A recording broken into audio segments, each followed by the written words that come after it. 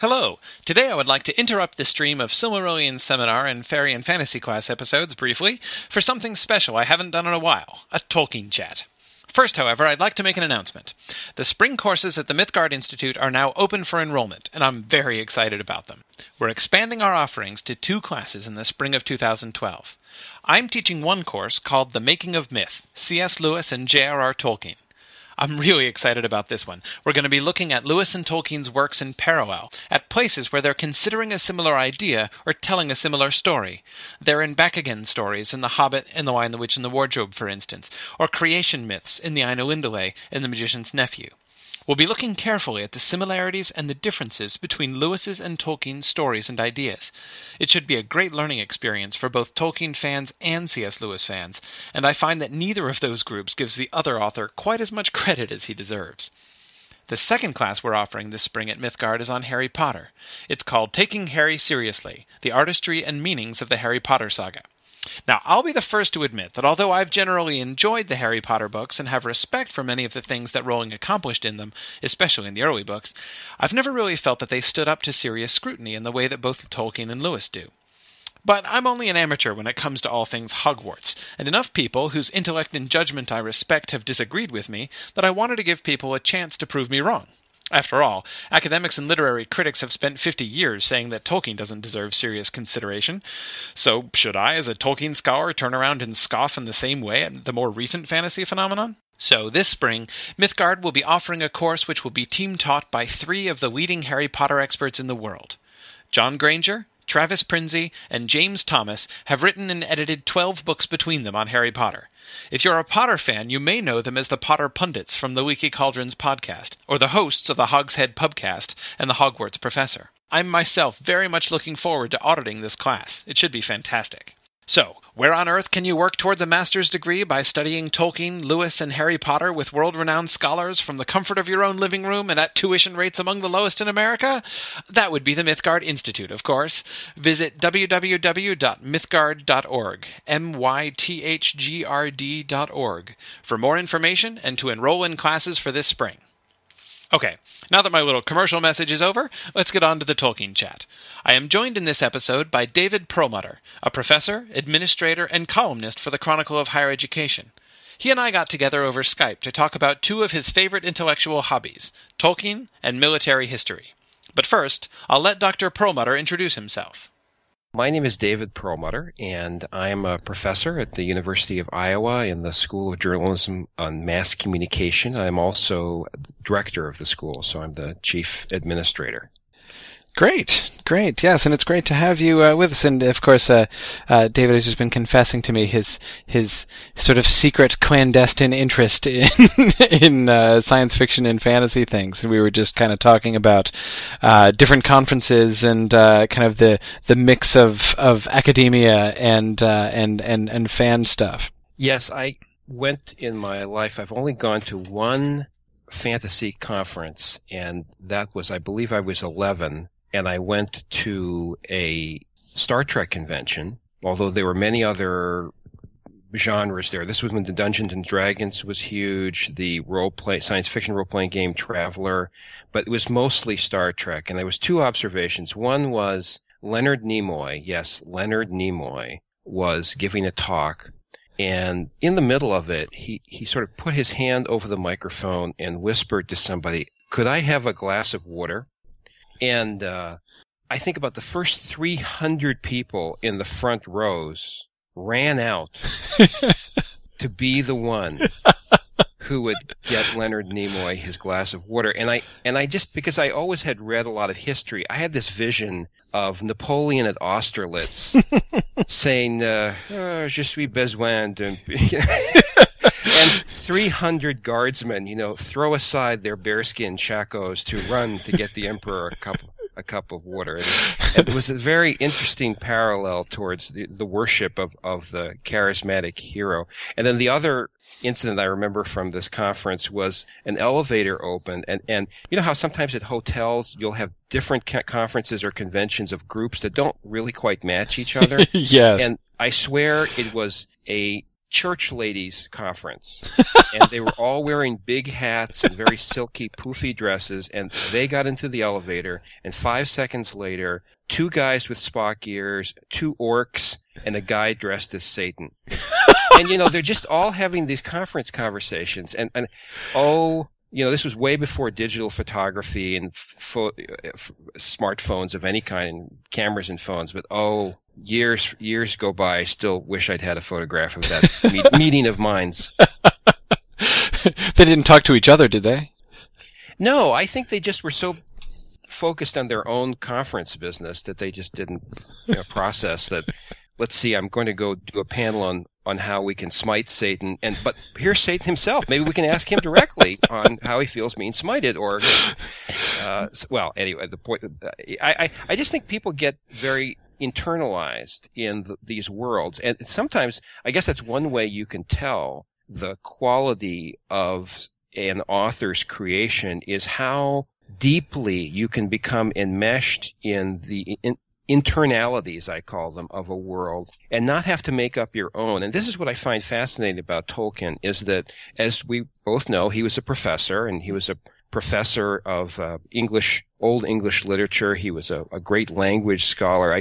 I've read a couple of biographies of him, and he was truly an amazing scholar. Yeah. And he must have been a fantastic teacher too, although as I understand it, he had sort of a funny accent or just a slight voice tick, and so he was a little bit hard to understand unless you listen. What is the story that he would start with the initial words of Beowulf, which are like "whit" or something like that? Yes. Whit is the yes. Yes, and the class for years assumed he was saying "quiet."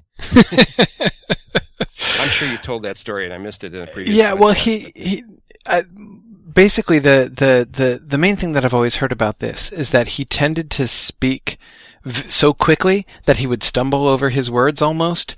He would speak in these like bursts, these quick bursts of speech, which, especially if you weren't used to it and you weren't ready for it, were pretty hard to understand.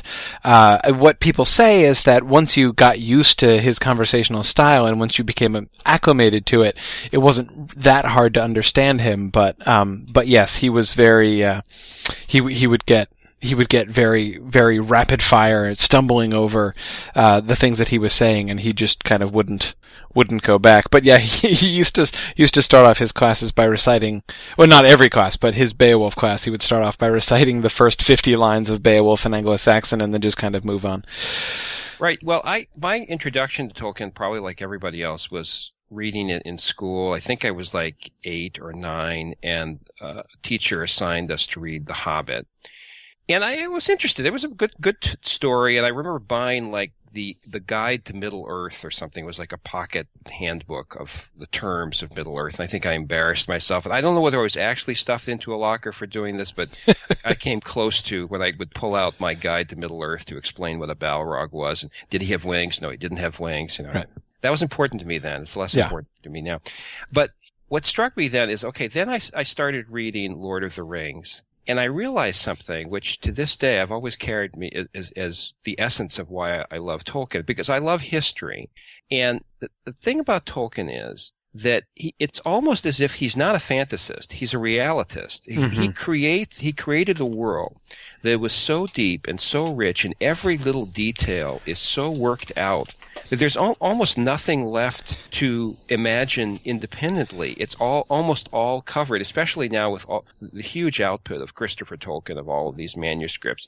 And it's almost as if you found a lost civilization. These archaeologists uncovered a lost civilization with these immense chronicles of kings and like personal diaries of monks or something. It's just so big, and it's so fascinating, and it's so beautifully filled out. Like there's I don't have time to do it, but these role playing games now where you can wander around in thousands of miles or something, and every rock has a snake under it. It's all been thought out. But this was one man's mind. It really is a truly amazing literary achievement above all other things, plus just being really interesting reading. Yeah, and it's the thing that I find really fascinating. I mean, thinking back over the two of those things that you were just saying, is that on the one hand, as you say, it's so carefully worked out that there are few, at least within the portions of the world where the story takes place, there's just so few things that are left out, few white spaces to just kind of fill in. You've got the white spaces around the edges of the map, like we don't really know what's south of Harad and we don't really know what's east of Mordor, but within the realms that the story is concerned in, the whole thing has been rounded out very fully. But of course, the interesting thing is that, kind of paradoxically, as so many people have found, it also leaves, by how thoroughly he has filled it out, it has also created this tremendously fertile field for imagination. That it's so easy for people to lose themselves and immerse themselves. I don't mean lose themselves in a negative way, but really immerse themselves in it, because it is such an intellectually satisfying experience to immerse yourself in it. And I think that's one of the things that people find really attractive in it too, that there is so much, there's so much for the imagination to kind of hang on to and work with within all of these systems and things that he has worked out and developed. I think that's one of the things that really gets people. And I'm thinking of what you were talking about his being a realitist instead of a fantasist. And, I think of this especially when I'm talking with Tolkien fans especially about the films, and, talking to people who are sort of purists and object to some of the changes and alterations that are made in the films. And I find that there's a difference in talking to Tolkien fans compared to talking to fans of other works when they're talking about film adaptations of books and things. That is, many times people who, I think, for instance, just to make a comparison, my wife is an enormous Jane Austen fan, and I like Jane Austen very much too, and the two of us are always interested when they come out with a new adaptation of a Jane Austen film. And does she call you Mr. Darcy? No. Because I think you look exactly like the gentleman in Pride and Prejudice. Really, if anybody, just please go on. That is extremely flattering. Olsen's website. And just really tall, dark, handsome. Really, that's why she picked you out, no doubt. Yeah. Fortunately, she met me before those films came out, though only just. But anyway, no, it's when we're watching the adaptations, there are lots of times where we will disagree, sometimes violently disagree with some of the interpretive changes that are made to the characters, and sometimes these will be very comical and the story will be altered in crazy ways. But there's not the same sense when Tolkien fans object to the films. There's this sense of, like, you are making a factual inaccuracy, like you are simply guilty of you're getting it wrong, and I can really sympathize with that. I mean, I do, and I have many times on the podcast sort of defended the right of people, somebody like Peter Jackson, who is retelling a story in a different mode, that it's a different story. It's not the same story.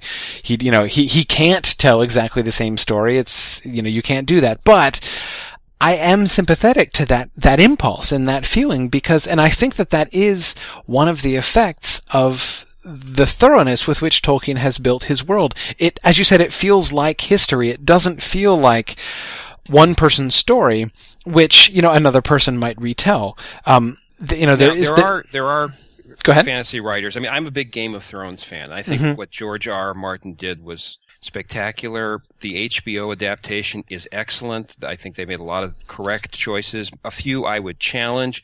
But when my wife and I were watching Game of Thrones, we exactly what you're saying. We talked about, that Tyrion Lannister, great casting. He makes the part.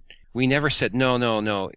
According to the Chronicles, Tyrion was 3 inches taller, and I can prove it if I go through Chronicle 47A, letter 17. Right. And so, as somebody who grew up with a deep love of history, my mother was Greek, and we just had a lot of history books around the house. Both my parents were university professors. I mean, the joke is on my father's side, I come from a long line of rabbis and teachers, and from my mother's side, I come from a long line of military officers. So a sort of interest in military history and in history in general, I think, was just destined and I guess doomed for me. So what I wanted to get a chance to talk to you was about the military aspect of Tolkien. And interestingly enough, I think it's something that's rarely talked about. I don't hear a lot of discussions about warfare in a general sense. I think people are sort of focused on many other questions. Now, you probably can correct me here because you must have a lot of students who've done papers, but I'm just sort of curious, has anybody done a paper on battles in Tolkien? You know, it's funny because I actually also think that that's a little bit underdone, under-focused on. That is, there will be some people who will point out similarities between, say, Tolkien's description of certain battles and the treatment of warfare in Anglo-Saxon works like the Battle of Maldon, for instance.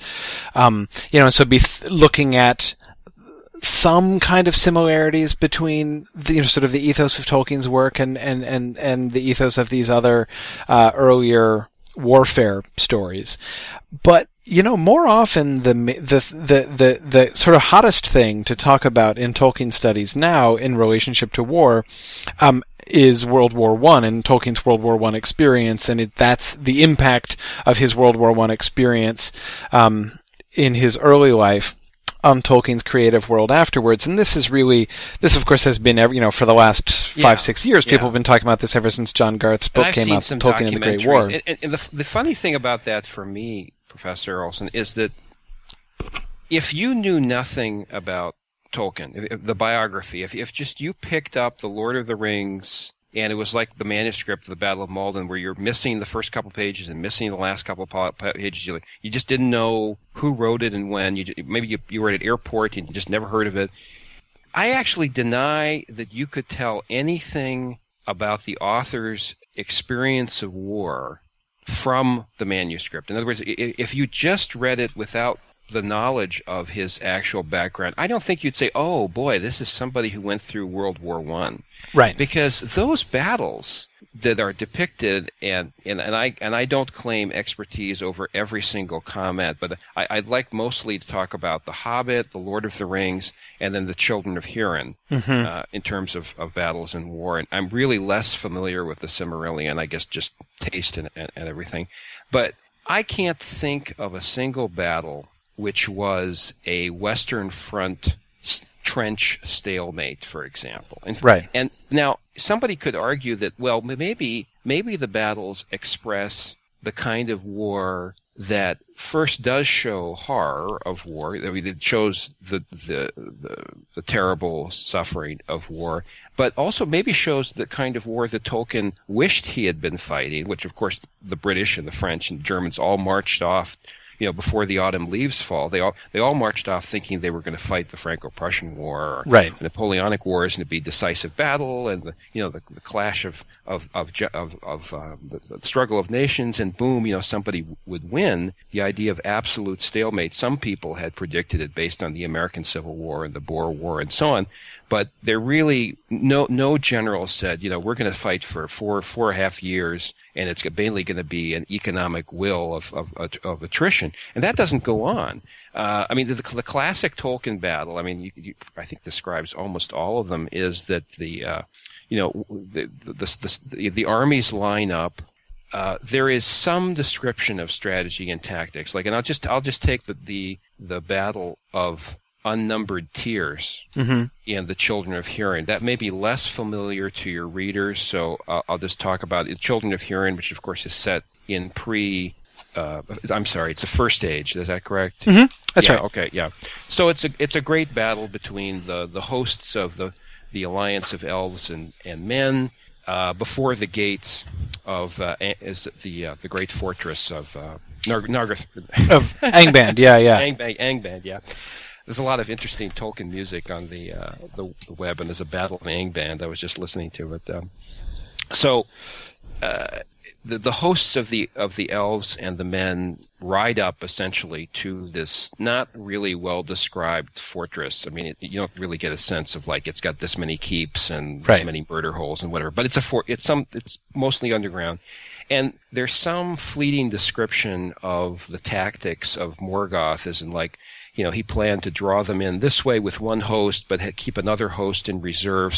So some tactics are talked about in terms of surprise, a flank movement. I mean, maybe this was Morgoth's Cannae, drawing in. And actually, now here's some interesting parallels is that both at Cannae was the classic, probably the most famous battle in history, where Hannibal destroyed an Roman army with, I think, was either 2 or 3 times his size by classically drawing them in to his center while he attacked them with the Roman army who had much less and much less effective cavalry on the 2 sides. And so there's always been in military history this idea that generals have been obsessed with Cannae, where you, in one battle, completely annihilate the enemy army. And if Hannibal had, as Livy, the Roman historian, talks about, if Hannibal had marched on Rome that day, he would have conquered Rome. And famously, his brother-in-law, the cavalry general Maharbal, said,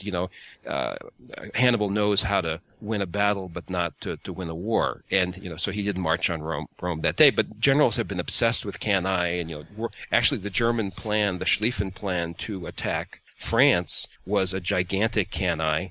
Right. So there was, you could say, well, yeah, that Morgoth's plan at the Battle of Unnumbered Tears was sort of a Cannae, and it worked in that it lured the elves and men to attack him before they were fully ready, before they understood what his plan. But you don't necessarily get a sense of command and control in battles. Mm-hmm. You don't get there are very few they're not strategy sessions where the generals get together and lay down maps and Gandalf says, okay, now, we need the dwarves to hold the right flank while we do a defilade with, some eagles, and then we'll do this. It's very individualistic, and I think this is one of the keys to understanding Tolkien, and again, you could make a case that this is a rejection of World War I as much as it was reflected by World War I. It's a heroic age. I mean, it almost seems like, oh yeah, duh, right? You have to point that out. But the battles are won in a heroic fashion, where an individual has charismatic authority in the battlefield. Yes. Now, we know from many battles in history, or at least it was described that way, that that's actually true. The Battle of Alesia in Gaul between Caesar and the Gauls under Vercingetorix, and there's this climactic this famous battle where Caesar has surrounded a Gaulish town where there's a huge Gaulish army, but then Caesar is besieged by another Gaulish army.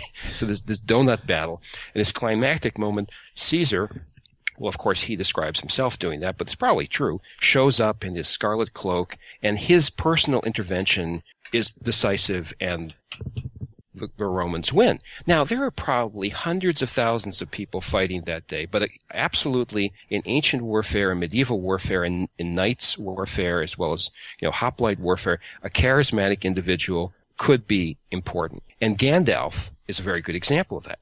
Yeah, and of course, charismatic person. Yeah. Of course, I'm thinking there too of Aragorn and also Theoden at the Battle of Helm's Deep. I mean, right. The moment that when I think of charismatic leaders on the battlefield, to me the kind of archetypal moment of that in Tolkien is that moment when Aragorn stands up above the gate and calls for a parley to the orcs and wild men who are about to sack the Hornburg, and threatens them and says that not one of them will be spared if they don't leave right away. And then right after that, the sun rises and they charge out, and the enemy is all destroyed.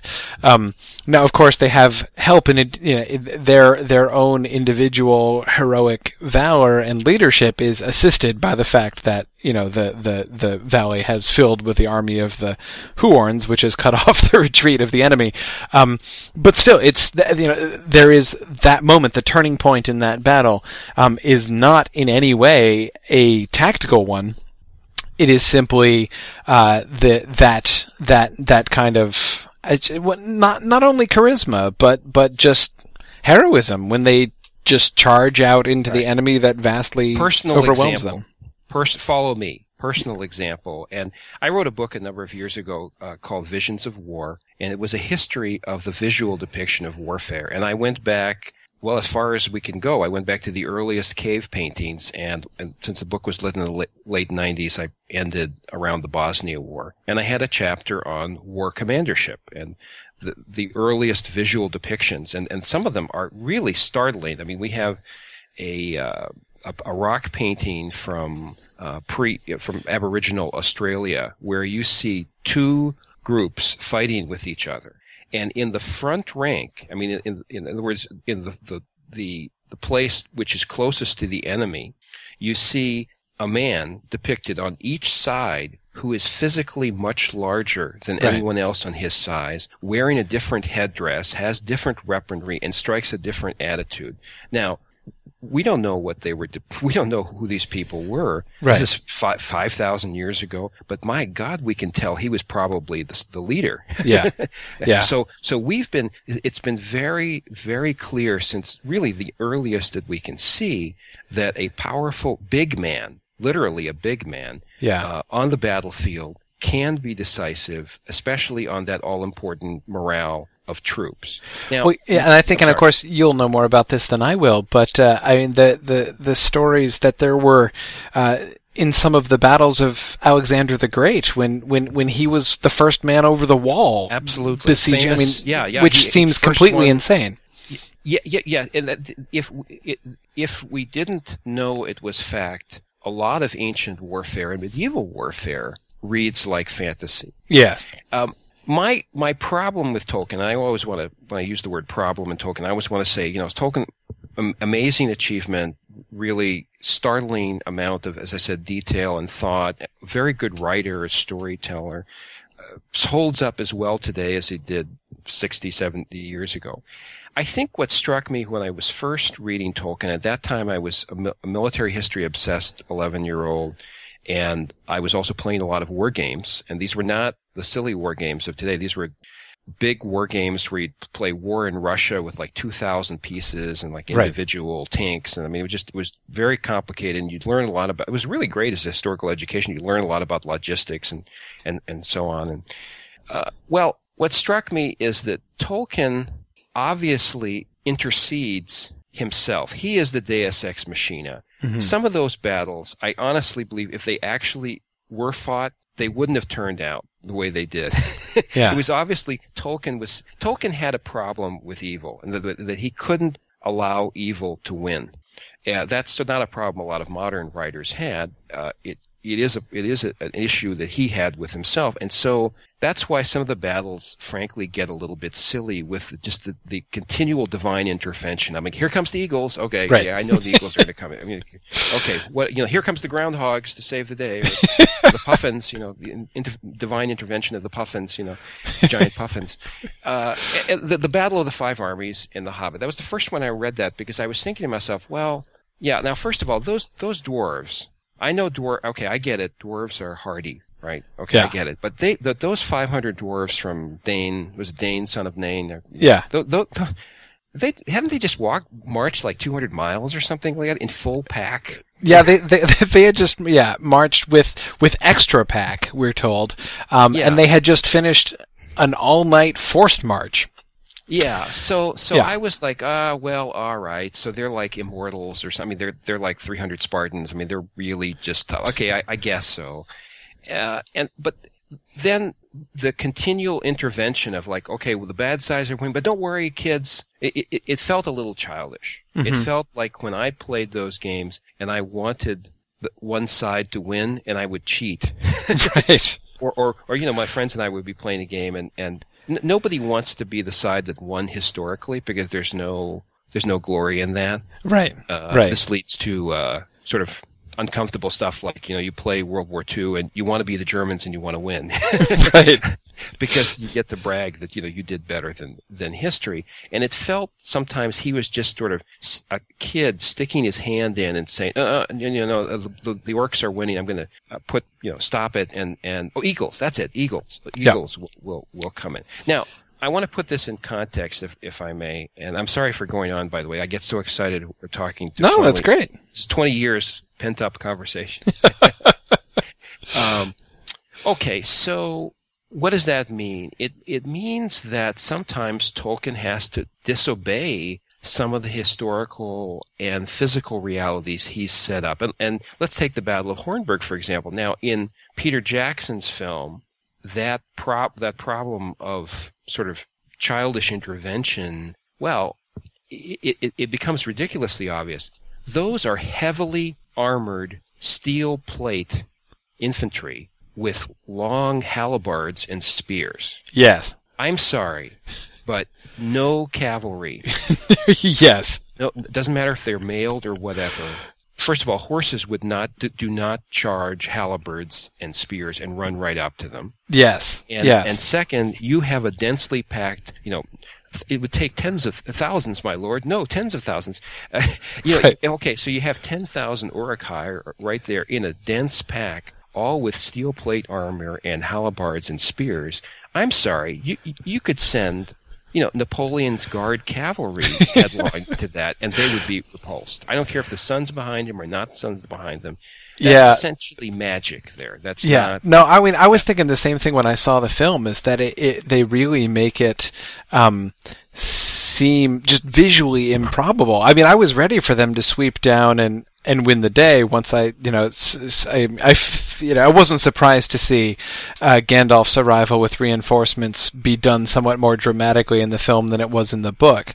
But nevertheless, the way that they, I mean, I was thinking the same thing. I was, the orcs looked really actually quite prepared to receive the cavalry charge in exactly the classic way one does receive a cavalry charge. They're going to go fight essentially I was trying to think of the ancient people that their entire army was cavalry. It was was not the Visigoths, but the North African the Goths that took over in North Africa. I can't believe I'm blanking on this now, but they essentially degenerated into nothing but an aristocratic cavalry. So when the Byzantines came along with a sort of mixed army, they figured out they knew how to defeat an all cavalry army that has no other divisions. Now here was an all cavalry army versus an all infantry army, but these Uruk-hai, we've been for half an hour we've been told like these are elite tough guys. These aren't these normal sniveling orcs that right. three 2-year-old children will charge them and they'll come sniveling back to Mordor. These are these supposedly super tough, and again they're wearing 90 pounds of steel plate. I don't think a sword can even go through that. As far as I could tell, the Riders of Rohan had no archery. There is some let's see in the films there are a few archers on the walls. So the majority of the archers in the film on the walls are the elves who come in kind of out of nowhere. In the book, Legolas mentions that that their archers are pretty good, but that they're too few, that they don't have that many of them. Yeah.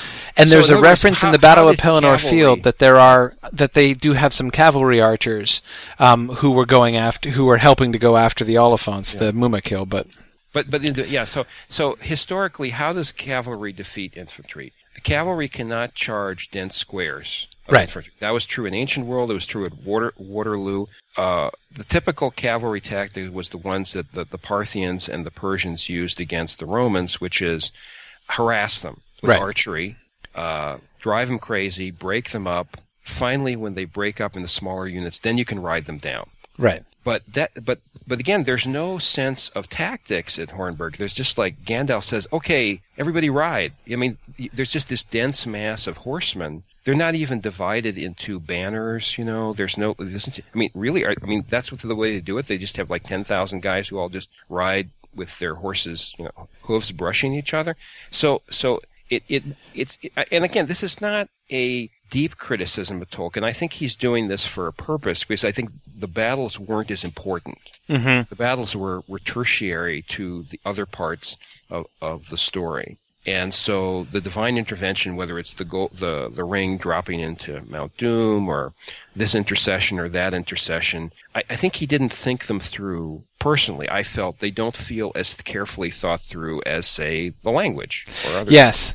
No, I agree. I mean, I think that it is clear that he's just not interested in battlefield tactics to the extent of really developing so that, because I mean there are some stories that there are other fantasists that you can read, even as you said, Martin is clearly much more interested in battlefield tactics than Tolkien was. Oh yeah. And in some fantasists who are really interested in that, the actual storyline of, what are the battlefield strategies that win the day in this one particular conflict, where that is itself a really compelling part of the story.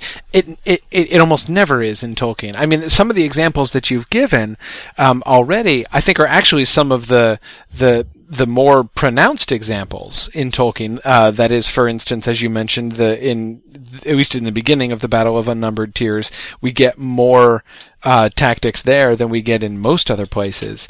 And that's the tactics of the enemy. Right, exactly. And the good guys have some tactics too, but again, it's pretty simple. Like, that Fingon is supposed to engage the armies, and then Maedhros is going to come up from the other side, and they're going to take them as between hammer and anvil.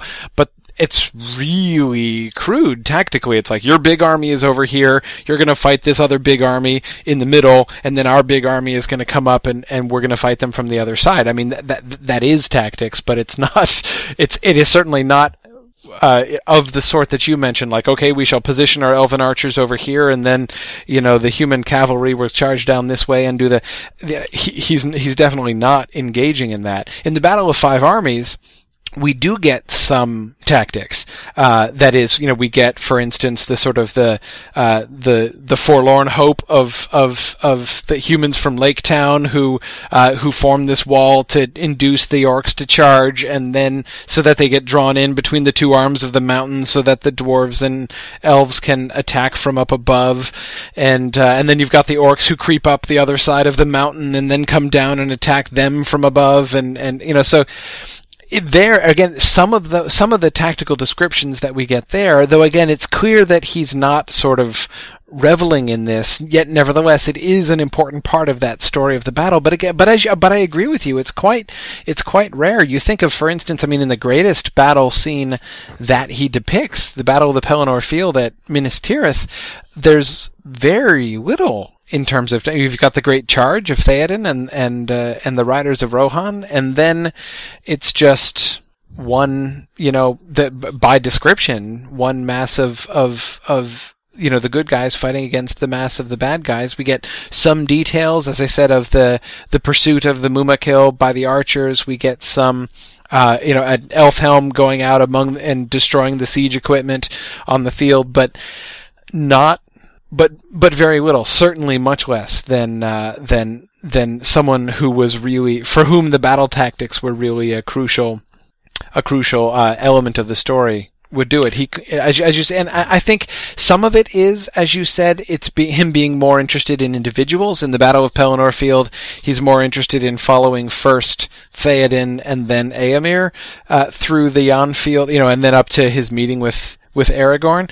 But also, in a sense, I would say that his interests are kind of wider than that. That is, he's less interested in the movement of troops and in tactical genius than he is in sort of the much broader picture of good versus evil. Again, in the terms that you've mentioned, that those are, the sense of, again, back to the Battle of the Hornburg, when the orcs are defeated, the orcs are not defeated by any kind of military supremacy. I mean, again, they had the military supremacy. In fact, they had almost won the victory when Aragorn is threatening to that they're all going to die.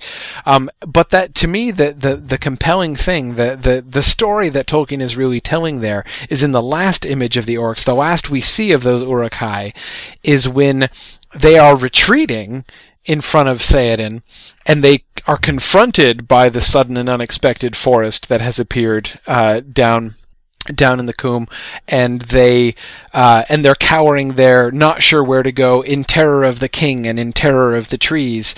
And then they decide to risk the trees, which turns out not to be the right choice. But anyway, so I mean that moment of the orcs standing there in fear and indecision, that seems to me the story that he is getting at, and that he is basically kind of casting aside almost any. See, I almost said realism, but that's not exactly right. Attention to that kind of detail, that is of exactly how, which troops met which troops and how they were marshaled on the field. That gets kind of, is clearly superfluous to the story that he's telling in that moment.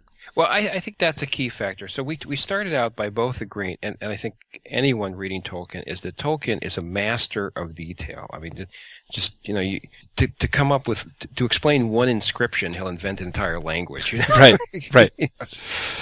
But, so when he chooses to paint something more diffusely, it must be a conscious choice. That's why I think the question of World War I is an interesting one, because I began by saying I don't think you could tell if you didn't know from the story that this was somebody who suffered through World War I. Afterwards, maybe you can say, okay, well, maybe he's rejecting warfare. There's all, the beginning of folly is to break apart something, to look at it, the rejection of technology. It's fascinating to me that the good people, almost completely eschew technology, especially in battle. Now, in the real world, generals are always looking for the latest edge, but the good people in Tolkien, basically they got a sword and a horse and maybe a bow and an axe. It's Mordor and Isengard who are trying to figure out, see this, we'll build this siege engine and we'll gunpowder and all of this. That is even more pointed in the Silmarillion, and you can see snatches of it in the Children of Húrin. Morgoth has a very active and continuously running research and development department. He is always coming out with the latest war machine. The dragons are sort of the classic example of they are a war project that Morgoth has built up from scratch and is continuously refining from Glaurung, who's the dragon in the Children of Húrin, and he's the prototype, but then he continues to refine it until finally he develops the winged dragons, and finally, at the last minute and briefly, develops an air force, but then he loses. So this is fascinating to me, is that evil has an active bio warfare program. As you say, I love that image, by the way, that there's this lab in Angband or Mordor. Where you really get that impression. And you imagine, Sauron comes along and says, "So, hey, you know how much I've invested in this project? It's over budget. It's not delivering. These siege engines keep turning over. I'm going to pull the plug here, okay? And pull the plug in Mordor means I'm killing all of you. That's right. Throwing you into a fiery pit or something. I mean, by the way, this is what always I've always been interested in the sort of Rosencrantz and Guildenstern of fiction and history. What's happening on the edges? There was a famous episode of Babylon 5, which I think was completely brilliant. And for those of you who didn't watch Babylon 5, surprised it was set in a space station. And, well, they're heroic characters who are fighting these big battles, but they had one episode where you spent the whole episode following two maintenance technicians, and the heroes who were dealing with some big battle and politics were in the background. So you only heard snatches of what the heroes were doing through the point of view of the guys who had to clean up the mess on deck 5, and we're talking about getting off at 6 and they're going to go check out the new maid at the bar or something like that. And I've always been interested in what people were doing on the sides, or maybe the common soldier, the sergeant. If you saw the movie Last of the Mohicans, there's a scene where the British fort is about to surrender to the French. And the French commander comes out and on all his dignity and his men in full, the band playing, and the British commander comes out in all his dignity and men marching. And the French commander says, it's a wonderful line, you have done all that is required for the honor of your prince. And the British commander says, my men would sooner dig their graves and die here than or I think it's a British officer says, the men would rather dig their graves and die here than, surrender. And I'm thinking, I'm private number 17, and right. I'm going, well, actually, sir, we wouldn't mind surrendering, if we got good terms. I don't really want to die for this godforsaken fort here in the front, Right. And so now that's the other part is that because you're getting the hero's point of view, the Samwise Gamgee angle on a lot of these things is lost. Yes, you're not getting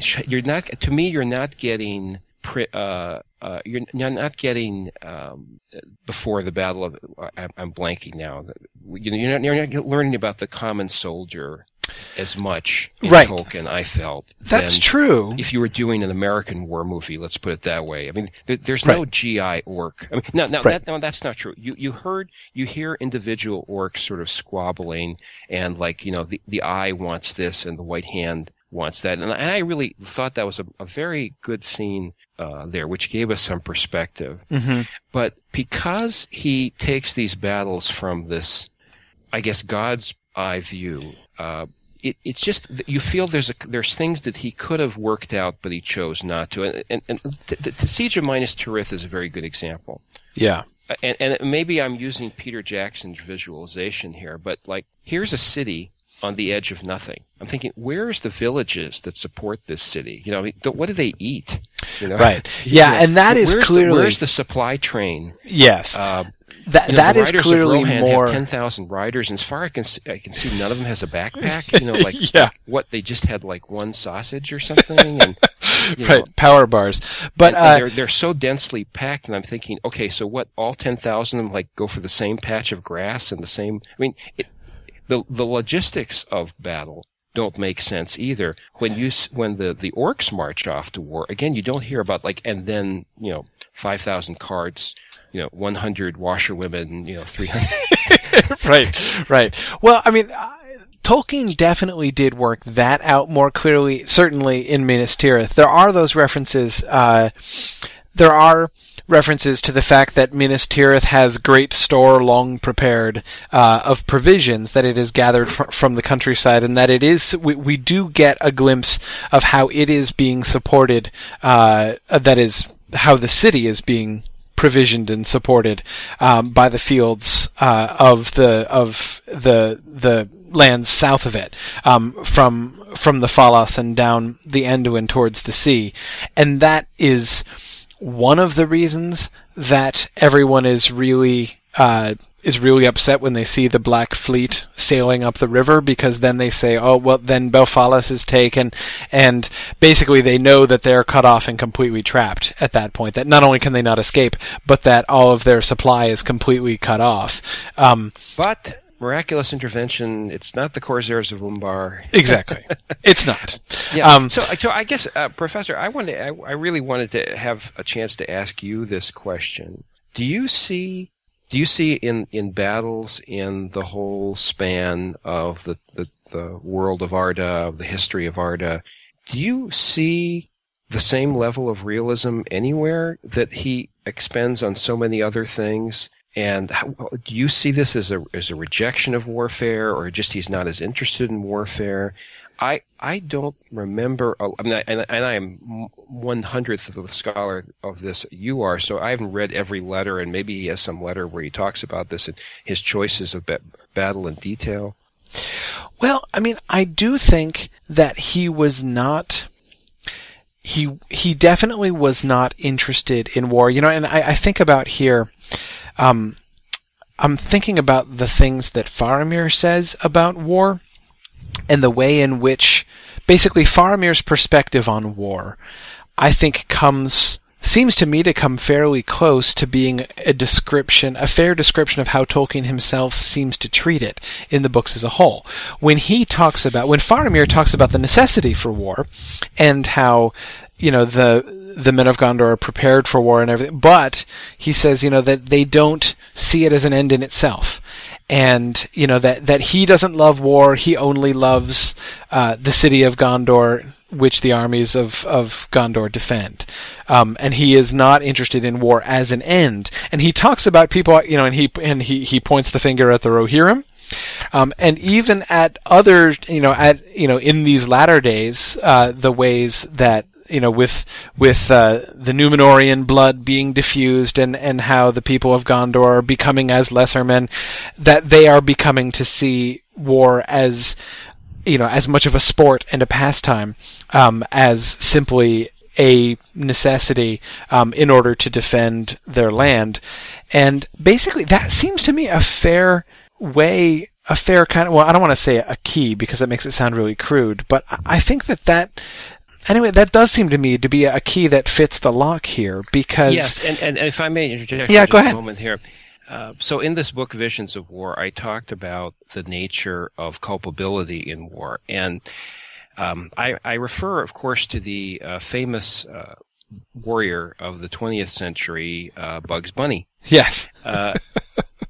Years ago, I read the autobiography of Chuck Stone. No, I'm sorry. It's when you're in a podcast, you forget these things.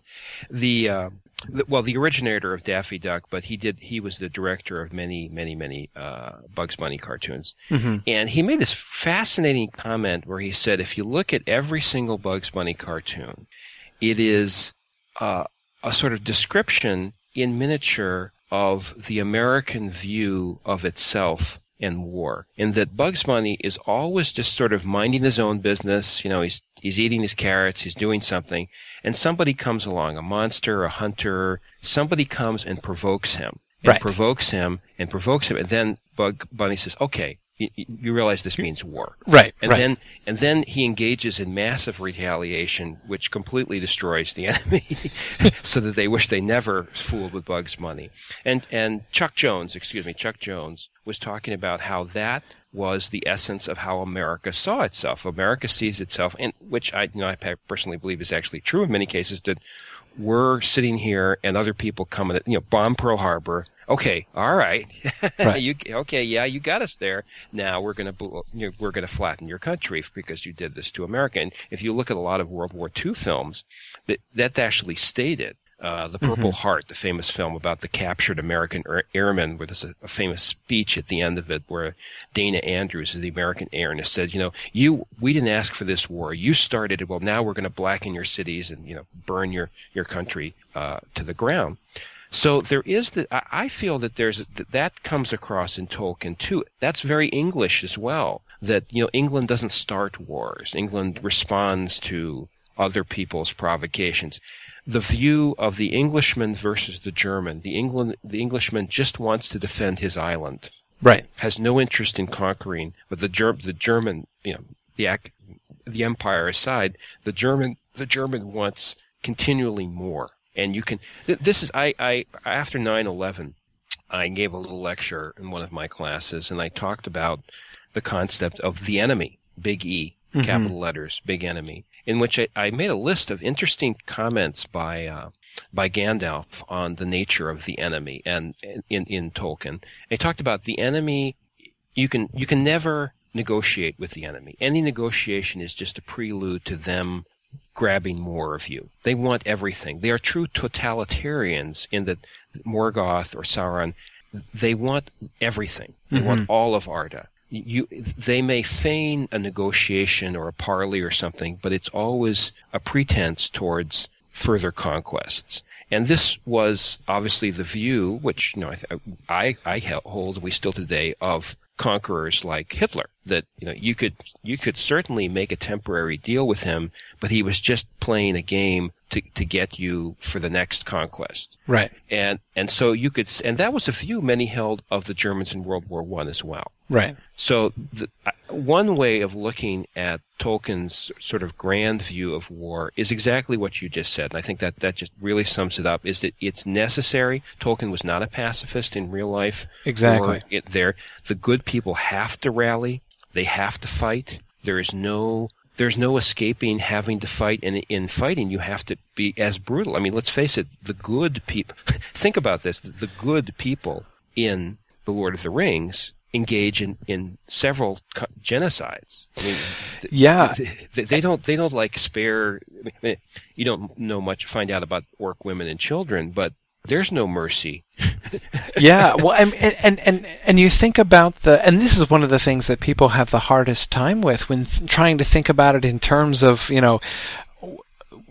if you want to see Tolkien as responding to World War I and to the, as a response to the horrors of war, and it's kind of hard to reconcile with, Gimli and Legolas cheerfully keeping score of how many orcs they've killed, and even sort of small references like Gimli's axe falls out of his belt when he bows to Treebeard, and Treebeard is like, "Oh, a dwarf and an axe wielder," and Legolas says, "His axe is not for trees, but for orc necks. 42 he hewed in the battle," and Treebeard is like, "Ho, that is a better story. Like, you've slaughtered many people. That is fantastic." There is this kind of unashamed delight in having even among the good people. Even Aragorn talks this way, and Gandalf never misses an opportunity. Always chooses not to do what I think we would automatically demand of a 21st century writer, and that is to humanize the enemy. Yes. There's no moment when these two orcs are talking and they say, "Oh, my orc wife Shedrack, she's had her first baby. I won't be able to see it until this war with the terrible humans is over." Shedrack's mother was killed by an elf. If Tolkien, and I respect Tolkien for that. In fact, I find it painful when these forced moments of humanization of the enemy are stuck into science fiction films. I watched these as well, and I saw Battle Los Angeles. I don't know if you saw that. I didn't. No. It's an alien invasion movie, and it's done. It's sort of platoon level alien. There's no scene of like the president and the advisors talking about nuking him or something like that. Everything is from the point of view of a platoon or a squad of Marines, and there's a scene where they kill an alien and sort of search him, and I was just waiting for somebody to pull out a little device, and this holographic image of a woman alien and a baby alien appears, and they say, "Oh, that must be his family." Right. But they didn't do it. God bless them. So Tolkien didn't do it, and I respect him for that. It's just that what that led to, and I think that again, I'm not saying it's a flaw, but I'm saying it's his choice. And for those of us who want to understand him, have to understand his choices. Right, it is. And one of the things that I think is revealing about this, especially when you read his letters, it's particularly interesting when you read his letters during the World War II era, when he was writing to his son Christopher while Christopher was on active duty with the RAF in South Africa. And he very frequently uses terms and names and concepts from the Lord of the Rings metaphorically, as a kind of as not code words, but basically as ways to refer to the things that he and Christopher will both understand. And he talks about this, he compares, for instance, at one point, he compares the Air Force, and his discomfort with the Air Force, with the idea of the Air Force, of Englishmen flying in airplanes to go bomb things, and he compares this to a battle to defend the Shire in which hobbits have to go up and ride fell beasts into battle, and that there's this something jarring about this, that it's, on the one hand, yes, it's good, yes, it's necessary, yes, I guess it has to happen, but it seems deeply wrong, the means that are being taken in order to do this necessary thing. But at the same, probably the most famous and I think telling point when it comes to this, with sort of most applicability back to his stories, is when he says that, of course, in the real war there are orcs on both sides. And I think that gives us a helpful way to understand the function of the orcs in the battles in his books. That he, as you say, he is not only has he not humanized them, he's gone out of his way to unhumanize. I don't want to say dehumanize because it means something slightly different, but not to have us relate to them in the same way.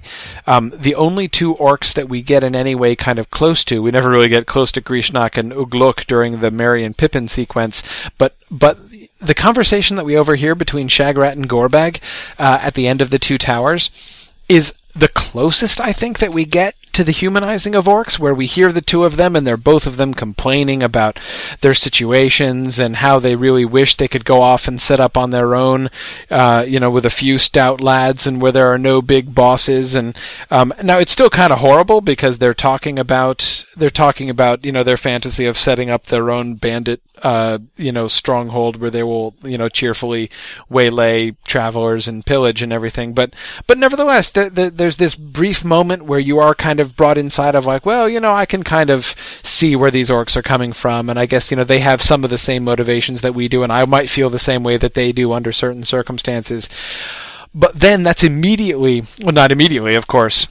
People had to wait a while for the Return of the King to come out, but as soon as we get the beginning of the Return of the King, we see Shagrat and Gorbag stabbing each other, and Shagrat stabbing Gorbag and licking his blood off his knife, and so like any personal connection that we might have had to think like, I can really see Shagrat's point of view, is kind of immediately underdone, or rather undermined by the subsequent action. So yes, we don't get that kind of connection. Right. And by the way, I just want to say there for a moment that that's an important insight into warfare, because it's clear that one of the huge disadvantages that the armies of evil have is that they are essentially run by the whip. Yes. That no one dies for love of Mordor. People don't say, for Sauron and Mordor, yes. Follow me, man. It's like charge the enemy, because if you retreat, I'll kill you faster than they will. And so not that doesn't build for very good cohesion. Right. It doesn't build for very good support of other units. Also, and this is something else I find fascinating, and maybe we've already gone an hour, so we can end on this point. Although I'd love to have another conversation with you at any time. But the evil leaders never personally command their armies. Yes. They send them off somewhere. I mean, yes, Morgoth is besieged in Angband, but since his one fight with Fingolfin, right? Yep. Yeah, and he's wounded, and Tolkien tells us he likes to hide. He's afraid. Sauron. You say, well, gee, it's such a huge advantage to have Gandalf there. If Sauron, I don't know, he can't leave that giant tower. Can he just like spirit down? Now they all try it once, right? Okay, so Sauron personally came out to fight in the last alliance of elves and men, and Morgoth came out once. But the moment they're hurt, from then on, they let other people do their fighting. You'd think, well, gee, wouldn't the horns, the army of Uruk-hai marching on Helm's Deep, it really would have helped them if Saruman had been there. Yes. Yes, exactly. And of course, ironically, it would have saved Saruman too. I mean, he was trapped in his tower by the Ents because he didn't go out with his army. That's another kind of interesting thing to think about there too. Again, another way in which, and I think there you can see Tolkien being pretty deliberate about making that particular strategy or on the part of Saruman backfire on him. Had he not stayed safely in his tower at home, he actually would have been a lot safer. But no, it's true, and I would say that actually both of Morgoth and of Sauron. Yes, Morgoth comes out to respond to Fingolfin when he basically is compelled to in order to save face in front of. Basically, the whip is going to be much less effective if he lets himself get called a coward to his face in the way that Fingolfin was. But when he's finally confronted in battle, when the Valar finally come in the War of Wrath, he is taken in the end, but he is basically trapped See, he fled into the deepest of his mines and sued for peace and pardon, but his feet were hewn from under him and he was hurled upon his face. He is yet unvaliant, as he says. He is cornered and yet unvaliant. And Sauron was that way too. I mean, yes, he came out and fought in the Battle of the Last Alliance, but only at the very end, like on the slopes of Mount Doom, when the enemy had basically won. That is, the enemy, his enemies, being the good guys, had finally won. Then he came out to fight, but only then. Had he been leading from the beginning, might things have been different? Definitely. That just on one point, militarily, that is one instance where I'm thinking, again, the only people who are thinking through on tactics are the enemy. Now, yes, if your army is hard pressed, like say a lot of Alexander the Great's battles began with him vastly outnumbered, and his strategy was, okay, I'm facing this huge army, but it's an army that's completely centralized around the person of the Persian king. So, okay, my loyal companion cavalry, ignore everything else, just charge for the chariot of the King of Kings, the Persian king. And so you could say, well, okay, that was probably the only tactic at that point that Sauron had was charge for the command force of the enemy, kill their kings, and break them. Right. And it didn't work, but at least it was a pretty reasonable choice to make. Right. Yes. Whereas Morgoth doesn't even try that at the end, and he just hides and begs. But no, that is clearly one of the big differences. Good leaders are not only are there in the front, but are self-sacrificially in the front. Fly, you fools. Yes, exactly. And Theoden's charge, and when he is way out in front of everybody else as they're charging into the field. He's not just in the front lines; he's advance of the front lines in their great charge. And yes, the enemy never does that. And that I think is another. He was clearly interested in. He had thematic ideas that he wanted to convey through his battles. But again, the battles themselves were not the story he was telling. They were the vehicle of the larger story. And that's why you get these patterns, even the repeated things, going back to your Deus Ex Machina point, the eagles popping up again and again and again. That's because that's one of the stories that he wants to tell. That's one of his points of sort of how. Professor, I'm just thinking that maybe we can end on this this evening, because I think we've gone. Yes, we probably should. But it's just so I'm 11 years old, and I've finally read The Lord of the Rings, and we had a very eager Tolkien master at my school, and so the other kids know a lot about the Lord of the Rings and the Hobbit, and so there was a soccer game with our rival school, and we were losing, and it was the last seconds, and I couldn't help myself, and I said, "Look, the Eagles are coming." Some people got the joke. Other people just looked at me like, "Yo, wow, you are a hopeless nerd."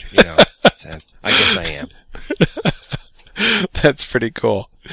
Well, thanks for joining us. It's great to talk with somebody who has the kind of background on military history that you do, to be able to make these kinds of comparisons. It puts it in a very interesting context. Tolkien did know a lot of these things, and he would have been thinking, if not actively thinking about things like the Battle of Cannae and the tactics there, he was certainly aware when you talk about heroism, and especially battlefield heroism, that he's not only thinking of literary depictions of that in places like the Battle of Maldon, but thinking about that historically as well, and so I do think that it opens up some really interesting insights into Tolkien's interests and into a lot of what's going on in those parts of his stories when we actually do make some of those close comparisons. So I think that's very interesting. Anyway, thanks for the call, and thanks for suggesting the topic. That was fun. Well, thank you so much, and just keep up the great work. I'm sure you have quite a fan base, and people from all sorts of backgrounds who really appreciate what you're doing.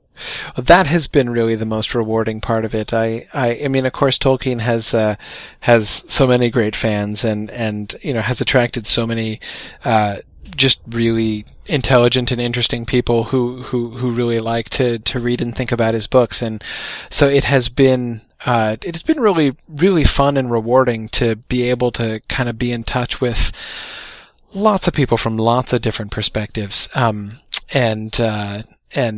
I've been kind of surprised at the breadth of that. I kind of expected that. I don't know. When I started off, I had sort of an idea of that I would be primarily appealing to kind of a narrower demographic, but that has not really been the case at all. It's been, and again, it's I think really a testimony to the fact that Tolkien has such a kind of surprisingly broad appeal in some ways, and also to the fact that I think that there are, for me personally, I've been very, very interested in the fact that I think that there are a lot of people out there who are really interested in being involved in an academic discussion. I think whenever I watch TV and things like the History Channel and stuff, I always feel like, why do almost all TV networks insist on dumbing things down so much when, my experience with interacting with people, there are so many thousands of people out there who are just